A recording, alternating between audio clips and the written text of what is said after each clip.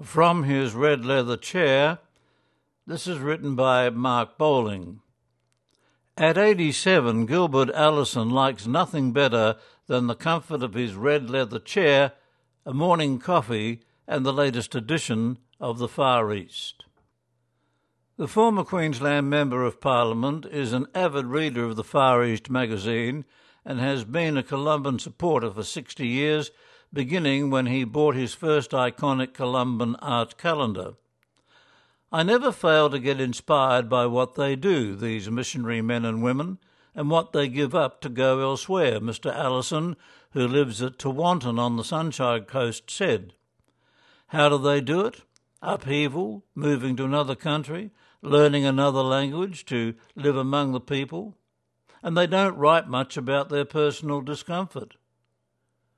Mr. Allison's fascination for the travels and challenges of Columban priests and lay missionaries has helped lay a foundation in his own life, including his political career. Raised in a strong Protestant family in Maryborough, Queensland, he converted after meeting a Catholic nurse named Florence at the local general hospital. Florence became Gilbert's wife, and they raised a family of 5 boys and 2 girls, and now have 6 grandchildren and 2 great-grandchildren. Early in their marriage, and as a newly converted Catholic, Gilbert recalls buying his first Columban calendar. It was the first inkling I had of an organisation called the Columbans. These calendars were very beautiful, full of reproductions of religious art, he said. Mr. Allison has been a donor ever since, contributing to the Columbans' annual fundraising efforts and subscribing to the Far East for the last decade. As a chartered accountant, he spent most of his early married years in the one spot, Maryborough. The humdrum routine of daily life there contrasted with the precarious travelling life of Columban missionaries. He dabbled in local politics and became the city's deputy mayor, and then in 1971, as a city alderman, he successfully ran for state parliament, unseating Maryborough's Labor member. He sat as a Liberal MP for 6 years, was defeated, and was later re-elected as a National MP for another 6-year term.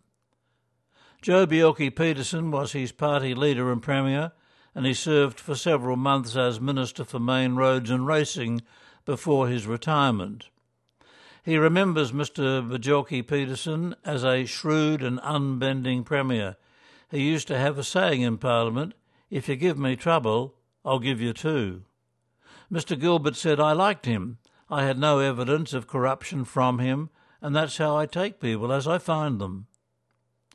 During those years in politics, he managed to undertake a number of overseas study trips, for instance, visiting Iraq and Beirut, experiences that he believes opened his eyes and made him a better MP.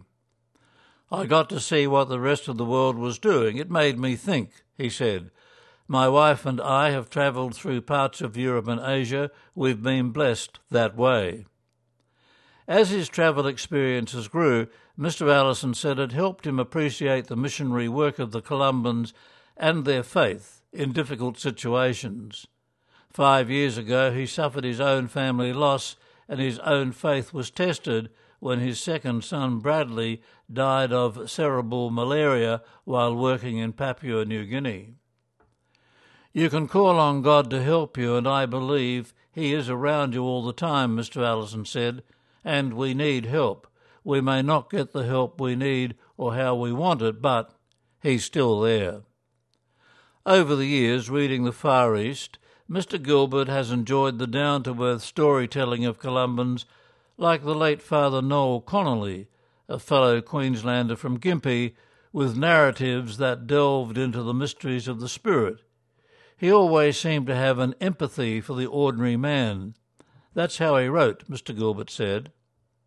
And he recalls the stories that have touched him, inspiring tales of Columbans establishing faith communities within the local church in countries where there is a gulf between rich and poor, dealing with interfaith relations and seeking justice and dignity for those denied their rights.